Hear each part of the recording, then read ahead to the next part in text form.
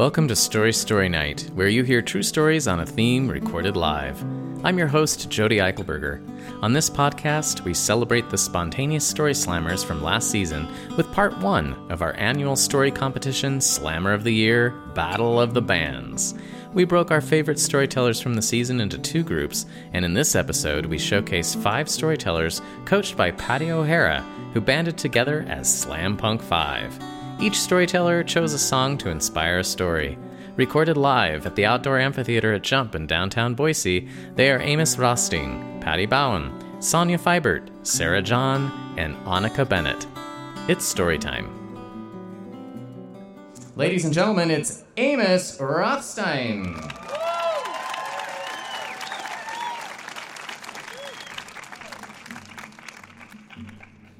Wow, it's so good to see so many of you off the dating apps and in real life. This is very exciting. You're all so pretty. So I grew up just south of Portland in a very LDS neighborhood. And when you are a Jew growing up in a very LDS neighborhood, you very much connect with the other non-Jews. So my best friend was a Greek Orthodox, including his whole family. They all were. And my song that I picked tonight was Sheryl Crow's All I Want to Do Is Have Some Fun. Now, my family had no traditions. His had every tradition. And one of the few things that we had in common was the weird affinity and Pavlovian response to All I Want to Do Is Have Some Fun. When it came on the radio, everything would stop in the house. All the noise of the TV and the family would quiet down, and we'd dance. And if we were driving, we'd pull over to a parking lot and we'd dance. And no one would acknowledge this afterward, but we'd get back in the car or go back to whatever we were doing and keep moving on. Never talked about. His family, oddly enough, had the same tradition with the same song. He lived 4 houses down. Now, Gabriel Egley was my best friend in elementary school. And then in middle school, we got a little bit more distant. In high school, even a little bit more distant. We went to different schools. And by college, by 2010, we just didn't have any relationship at all. And a few years ago, it was 2019, I was filling out a form on October 17th. It was his birthday. And I remember that because we used to make a lot of fake email addresses to prank people with their own name. And every time we'd fill out a new application for an email address, he'd use his real birthday, October 17th. And I thought, what the hell is Gabriel Egley up to? And I looked furiously. I spent an entire paid workday looking on Facebook, through criminal records, through white pages to find where he was. Couldn't find anything. Couldn't find his mother, his sister. I knew his father had passed away. And it was incredibly frustrating. He moved out of the neighborhood, and I kept thinking of which Mormon family I could call to find out who's still in touch with the Egleys, to know what they're up to, and I went through the Rolodex and I couldn't think of any. And at the time, I was living in Los Angeles, far from home, and about 2 weeks go by, and I just have to decide to give up. And I was going to work to catch the bus, and I was the only person in Los Angeles County who took the bus. So I had to be there on time or I'd keep driving. And I was running to the elevator. I get in the elevator, and I see a woman that looks extremely familiar, and I pause, and I'm like, where do I know her from? And I get on the bus, and I think about it all day, and I get back later that night, and I come back to my mailboxes at my apartment building, and I see on the ground 3 packages addressed to his sister's name. This is hundreds of miles from home. After weeks of trying to find the entire family, I found the sister. Not only in my building, we shared a wall. She was in the apartment next to me for months. And so I called on my friends. I was like, what is the least creepy way to get her attention and ask her to tell me about what happened to her brother? And they said, a note, don't knock, do a note. I wrote a note. The next day it's Halloween. I put the note on the door, and I missed most of a Halloween party to wait for this note to disappear from the door and then the eventual knock. I thought she'd be thrilled. No knock, no call. Weeks go by. I saw her 3 more times. I called out her name. She didn't turn around. It was very weird and very startling. And I found out Gabriel had not been doing so well. The mother passed away. He had a lot of trouble with drugs and heroin, as a lot of people growing up in Portland ended up doing. And he had a lot of mental health problems, and I could understand why she wouldn't want to talk about it. And I respected her decision to not talk to me, as frustrating as it was. But it seems so weird to come so full circle and not have any answers at all for so long. And a few days before I left Los Angeles to move to Boise, I saw her one last time. And I didn't decide to call her name. We made eye contact, we nodded, and we moved on. And the next day, I had 2 days left, and I kept thinking about Gabriel. And the chorus of that song is, I want to party until the sun comes up over Santa Monica Boulevard. And I was on Santa Monica Boulevard hearing those lyrics, and I just had a weird feeling that whatever happens, I think he's going to be okay. Thank you. Patty Bowen.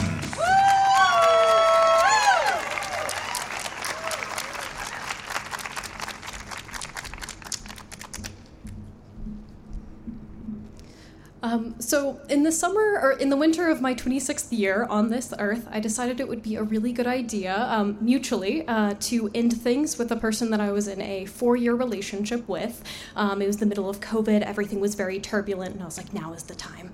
And so I move in back with my parents, visit some family across the continent, and I come back and I decide, okay, let's get on some dating apps.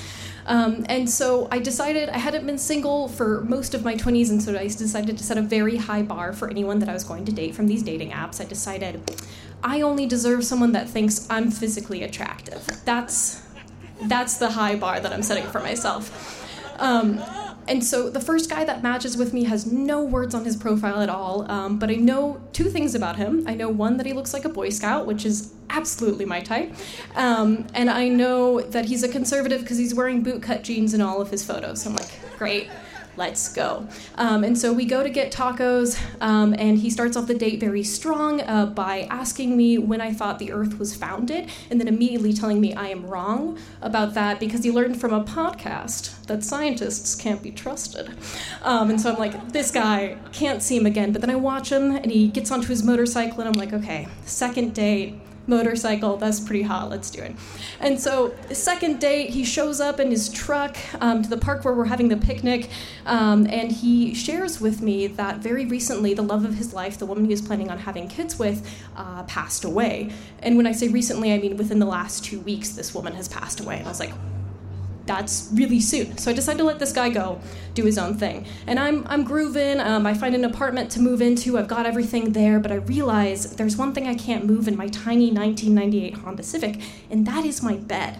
And all my friends who are progressives, they don't have trucks. And I'm like, wait a minute, that guy, he has a truck.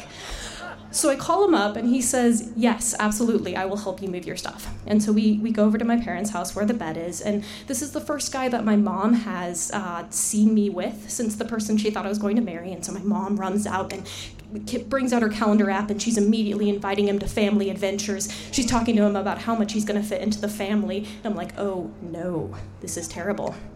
So I drag him into my mom's garden, and I'm showing him around, and at the edge of the garden, you can kind of see my mom's chickens, and I'm like, do you want to meet the chickens? And he says, yes, absolutely, I do. And so one thing you should know about all these chickens is they're all named after the matriarchs of my family. So there's great-grandma Lala, and there's great-aunt Evelyn, and so I pick up great-grant Lala, the chicken, and I'm holding it, and he's looking at it, and I'm like, do you want to hold this chicken? And he says, absolutely, I do. So I give him the chicken, and he says, what do you do with these chickens when they stop laying eggs? And I'm like, oh, I don't know. We leave them around. And he's like, well, home-raised chickens are the most delicious chickens. And I look this chicken in the eye. I'm like, is he going to eat my great-grandma? Like, what? And so at this time, my mom comes out and asks him if he wants any fresh eggs, and he says yes. And so I follow her and him into the kitchen, and my stepdad and I are kind of looking at each other because my stepdad's in the kitchen, and my stepdad's like, kind of, ooh, this guy's kind of hot. And I'm like, yeah, it kind of is hot. And he asks me for a glass, and I'm like, oh, of course, assuming that he needs a glass of water. And in front of my stepdad, he takes one of these fresh eggs, and he cracks it open into the glass, and he drinks it straight. And I look my stepdad in the eye, and he looks me in the eye, and we telepathically have this communication like, did this guy kill his last girlfriend? And is he gonna kill me? And that's why you should never go on a date with the Eggman.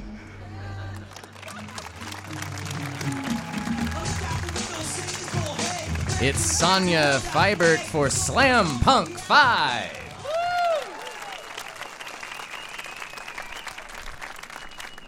I've often wondered why my parents left Brazil. It's where my dad grew up, and it's where we spent the first 2 years of my life.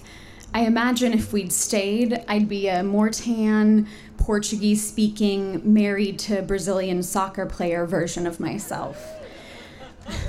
I mean, it's paradise. At least that's how I felt when I was 14, visiting with my family, my parents, and my 2 sisters. We'd been invited by my rich uncle, who was not so great at business, but was good at embezzling.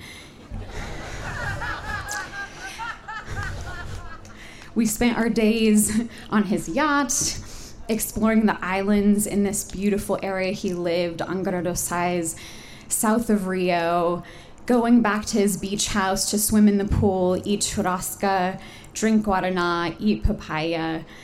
And for New Year's, we got all dressed up in white.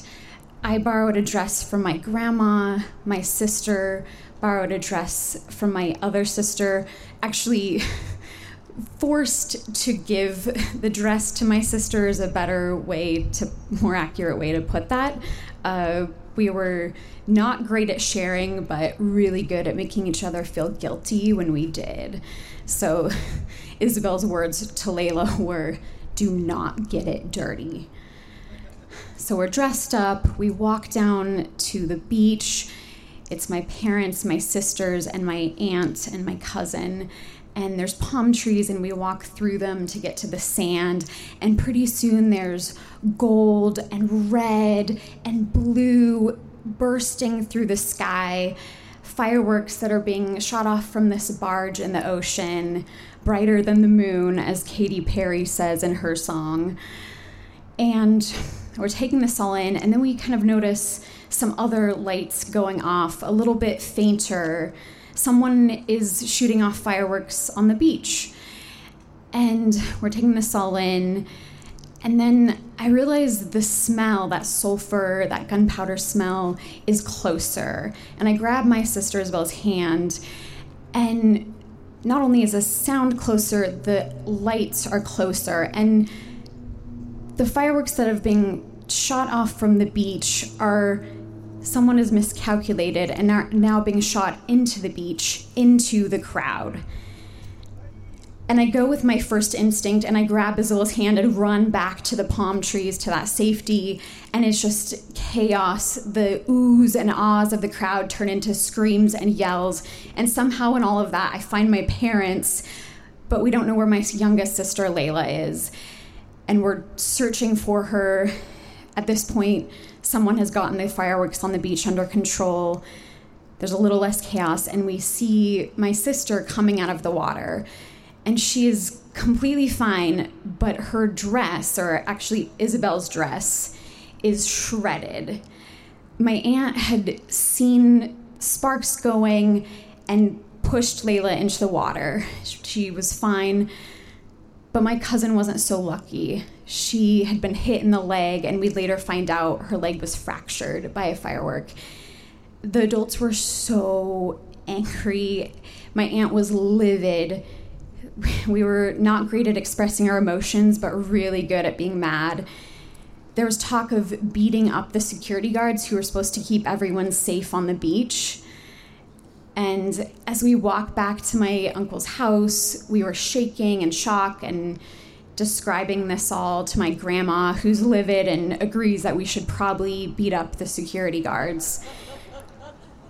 And I think I kind of get why my parents left. Like, they wanted to let their kids shine, kind of like a firework when it's a safe distance from people. Thank you.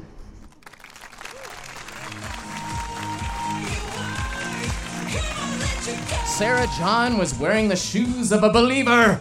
Here she is now for Slam Punk 5. I am a big fan of John Mayer's. I am such a big fan of his that when I heard Amos's story, immediately what I thought is his friend and John are born one day apart. John's birthday is October 16th, 1977, and any fan of his would know that.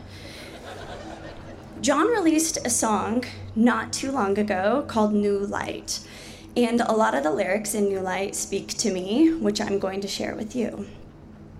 Several years ago, my really beautiful friend Lisa and I were sitting at Red Feather, and this handsome man walked in and he sat next to me.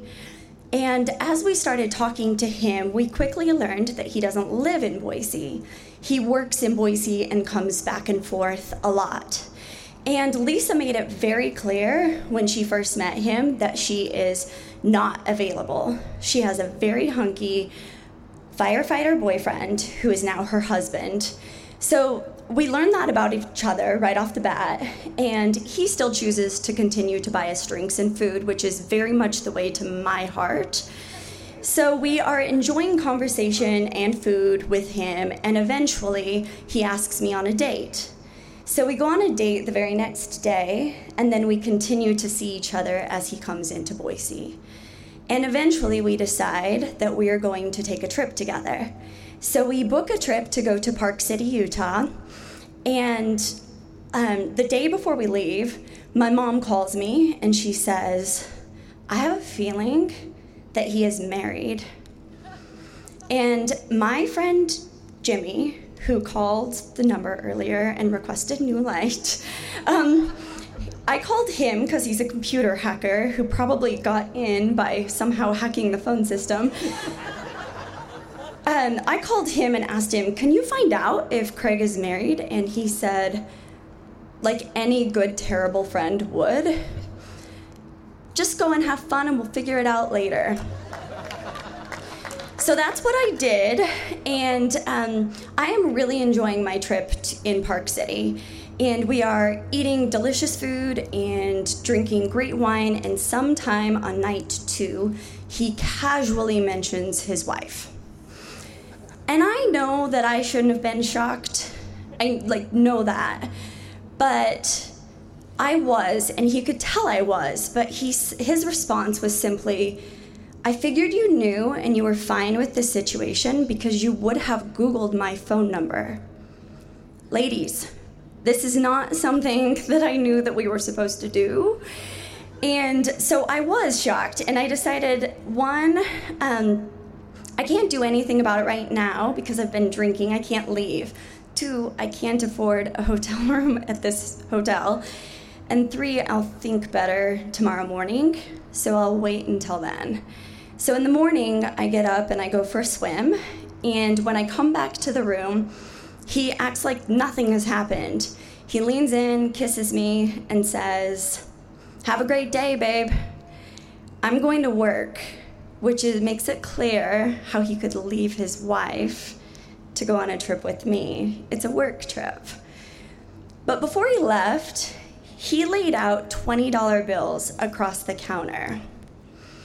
So I'm seeing everything in a whole new light. I'm seeing this guy in a whole new light. He is married. I'm seeing myself in a new light. I have a new profession. I'm a prostitute. And I take a picture of the money and I send it to good, terrible friend Jimmy. And he tries to make me feel better, knowing that I feel absolutely terrible. And he says, nobody's ever given me $1,000. But the sad part of the story is that it wasn't even $1,000. It was just like a few $100s, so I didn't feel any better. But I decided I would scoop up that money and leave, which is exactly what I did. And when I got back to Boise, I got a phone call from this guy, and he continued to explain, I thought that you knew. I thought that you would have Googled my phone number and you were comfortable with this. Friendship. So this is what takes me back to John's song.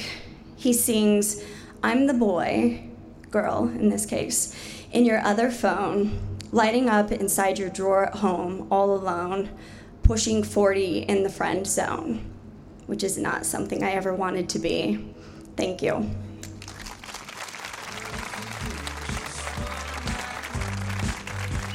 Annika Bennett. Hi. My partner Carson and I, who's here somewhere out there I can't see, we went on our very first date to a story night back in June 2021. And in the first year of a relationship, you get into situations and you see how each person responds differently, and that says a lot about who you are individually and also how compatible you are. So around the time of our 1-year anniversary, we decided that we were going to go raft the Boise River. And despite having lived in Boise my whole life, that's something I've never done.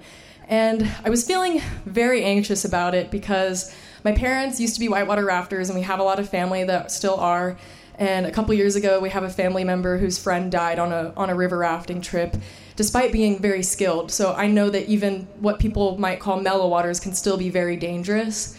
And we spent all afternoon getting ready for it. We had all our life jackets, all of our food, everything ready to go, and we're running back and forth to the car. And finally, we get to where we're renting our inflatable kayak raft. It's like a kayak, shaped like a kayak, but it's in a raft. I was too scared to get in a kayak and put my feet in. And so we finally get everything ready, and we set our raft down on the river, and we're both so excited to have this new experience together.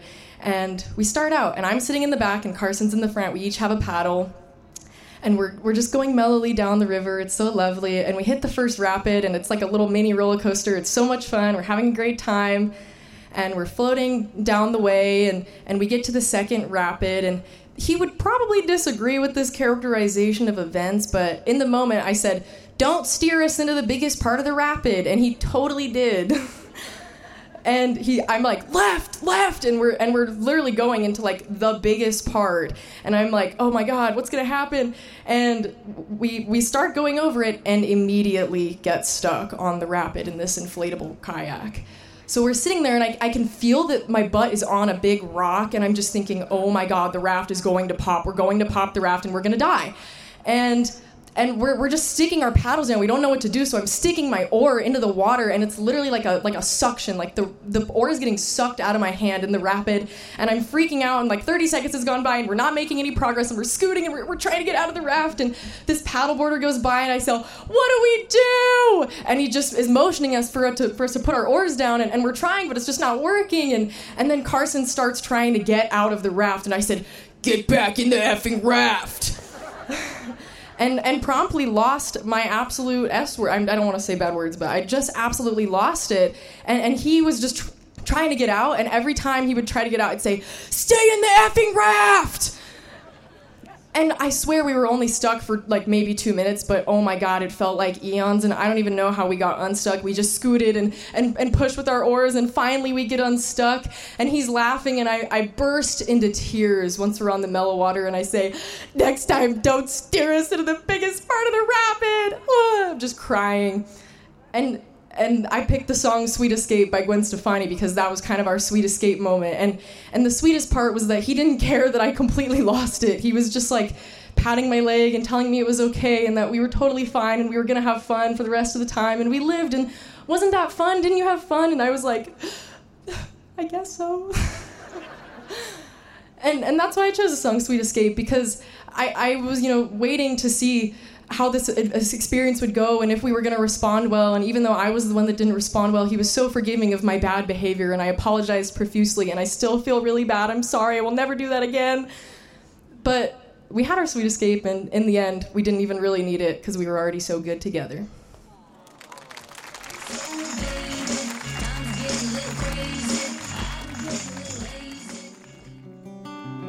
Thank you for listening. If you'd like to see the storytellers in addition to hearing them, this entire show is available on the Story Night YouTube channel. Support this podcast by texting StoryPod to 44321. Story Night is funded in part by the Idaho Commission on the Arts and the National Endowment for the Arts. Thank you to our media sponsor, Radio Boise, and our show sponsor, The Record Exchange.